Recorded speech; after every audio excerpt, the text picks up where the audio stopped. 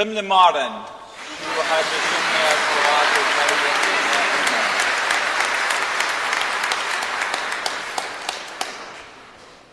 Good afternoon, everyone. Happy Easter to all of you and all the families that are here. I know the church looks a little overcrowded right now, but don't worry, Jesus loves us, whether we're sitting or standing, and so we're doing it for the Lord, right? So it might be a little uncomfortable, but it's beautiful to see the church filled with so many people who love Jesus. And so I want to share a little bit about my journey and how I began to love Jesus so much. So about 13 years ago, I started to go to Mass every single day. And I was going to Mass every single day by the grace of God. God was working in my life. And I started going to Mass every single day. And one day, when I was at Mass, the only thing I understood about Mass was that the Eucharist was Jesus.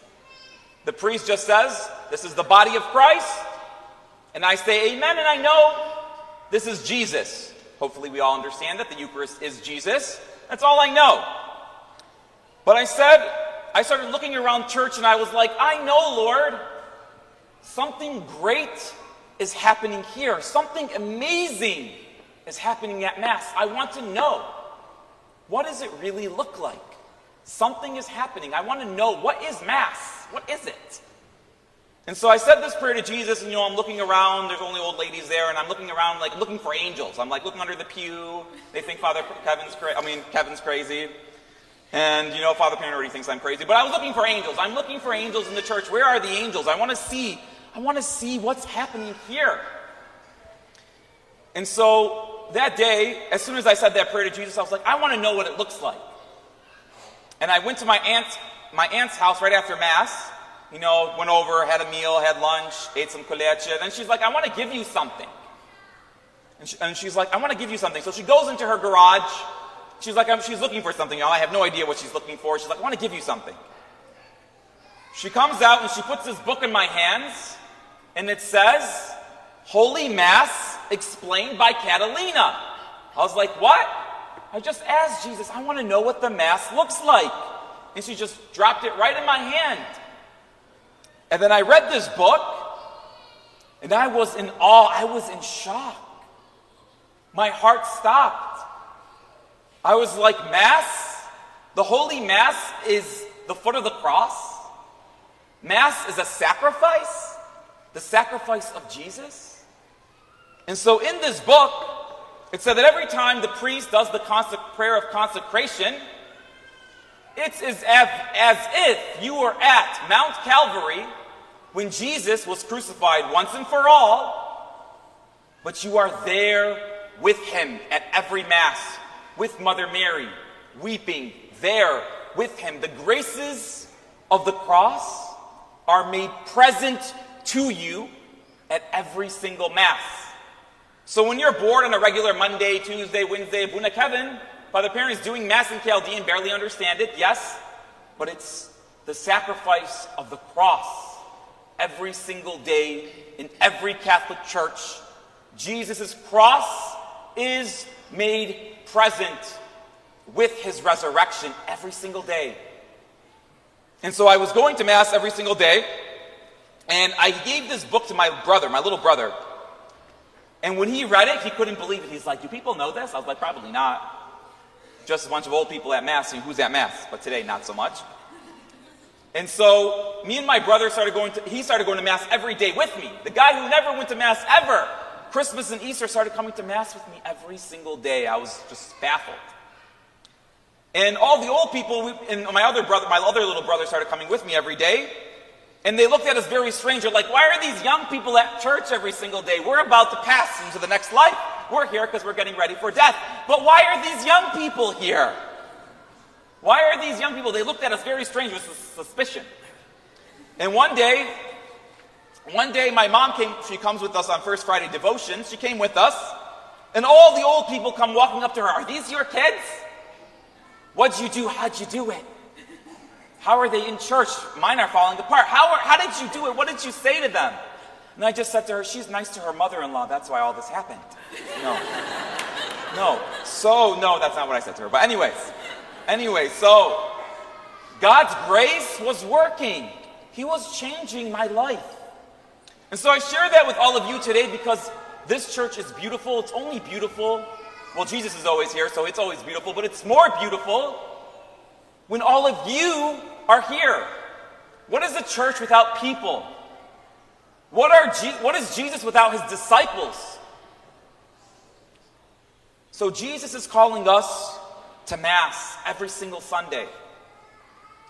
And so I want us to know, well, what is the main point? A lot of times people don't really understand the most awesome gift of the Eucharist and how it is literally the resurrection, the resurrected body of Jesus is the Eucharist. And Jesus, on Holy Thursday, sometimes, we skip from Holy Thursday and we just go to the resurrection as if all it is the resurrection. So on Holy Thursday, Jesus celebrated the Passover. He's taken the Passover and he's changed it. It's no longer just the Passover of an ordinary lamb, it's the Passover of Jesus Christ. Mass, the word Mass is a very poor word to explain what is happening here. In Chaldean, we say Raza. This is the Raza. Raza means mystery. The mysteries of Christ are being made present. Mass just means dismissal. It doesn't explain really what's happening here. So at every Mass, Raza, Jesus says at the Last Supper, he says, "This is my body." He says, "This is my blood." He says to all Christians, he says, "Do this in memory of me." And so I have to ask you, if Jesus asked you to do something, what would you say to him? No? Yes, the kids are nodding. Yes, he gives me a thumbs up. Yes. The little guy, he knows. He's smart over here. Thumbs up. Yes. These guys right here. If Jesus asked you to do something very simple, he says in John 6, "If you eat my flesh and drink my blood, you have eternal life."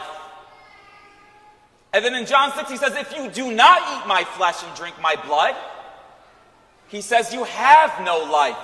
That is very scary. He says, "You have no life." If the Eucharist was a symbol, could Jesus say that it gives life? A metaphor can't give life. If Jesus says the Eucharist gives life, and if you don't receive it, you don't have life, then it cannot be a symbol. Jesus, the heart of Jesus on the cross, the whole point of the cross, and the whole point of the Bible. A lot of times people don't understand. The whole Bible is literally written for the Eucharist. There are 7 covenants in the Bible. We say Old Testament, which actually means covenant.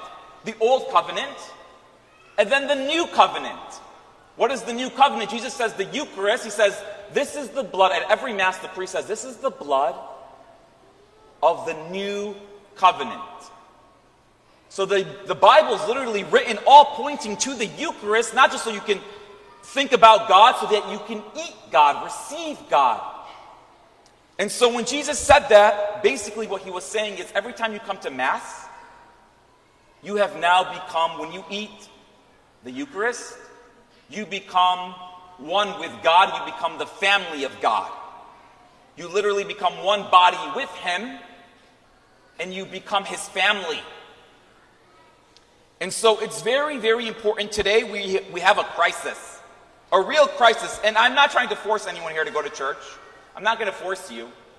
When Jesus first spoke about the Eucharist to his inner disciples, they're like, "This man is going to give us his flesh to eat?" And these were his disciples, his inner circle.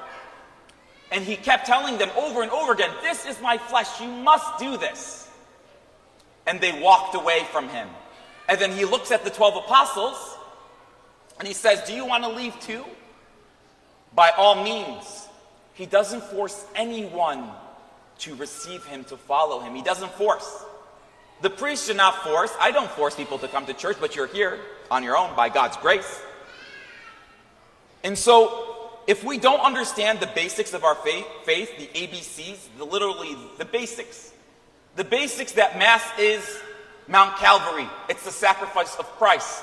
The Eucharist is the body of Christ. Jesus is asking you to attend. If we don't understand the basics, then the resurrection that we are celebrating here today is really just an empty ritual. And it is in vain. And so that's why I share that story with you, simply to really ask yourself, when I say that Jesus is my King, when I say he is my Lord, but I don't do the simple things that he asks, unless the simple things, I'm not trying to make you feel guilty, maybe a little bit guilty, yeah, a little bit, just a little bit guilty, just a little bit. Because there was a time in my life I never went to church, Easter, Christmas, that's all I went.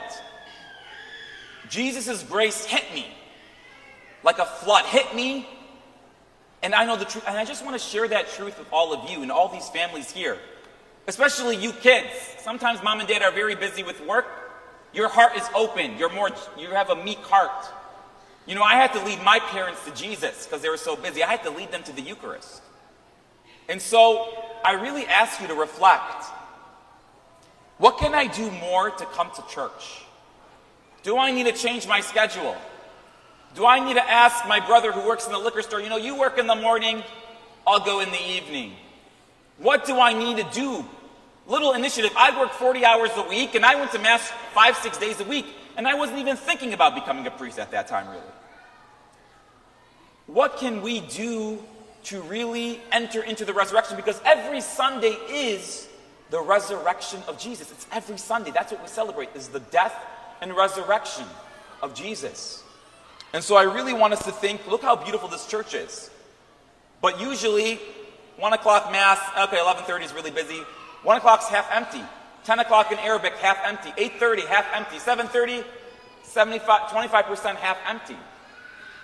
And so, for 2,000 years, Christians have been going to Mass, but this is the first generation of Christians that do not go to Mass anymore. Instead of 80% going to Mass, 90%, 80 to 90% don't go to Mass. Jesus in the scriptures, he says, why is it that when you see a storm coming, or the clouds getting dark, you know a storm is coming? But he says to his disciples, why do you not recognize the signs of the times? What kind of times are we living in today?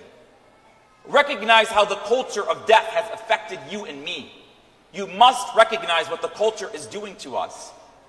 If you don't recognize it, you will be swept away by it. And years will go by, 5 years, 10 years, 20 years, and the only time you will see Jesus is on Good Friday, Resurrection, Christmas, and then he's gone.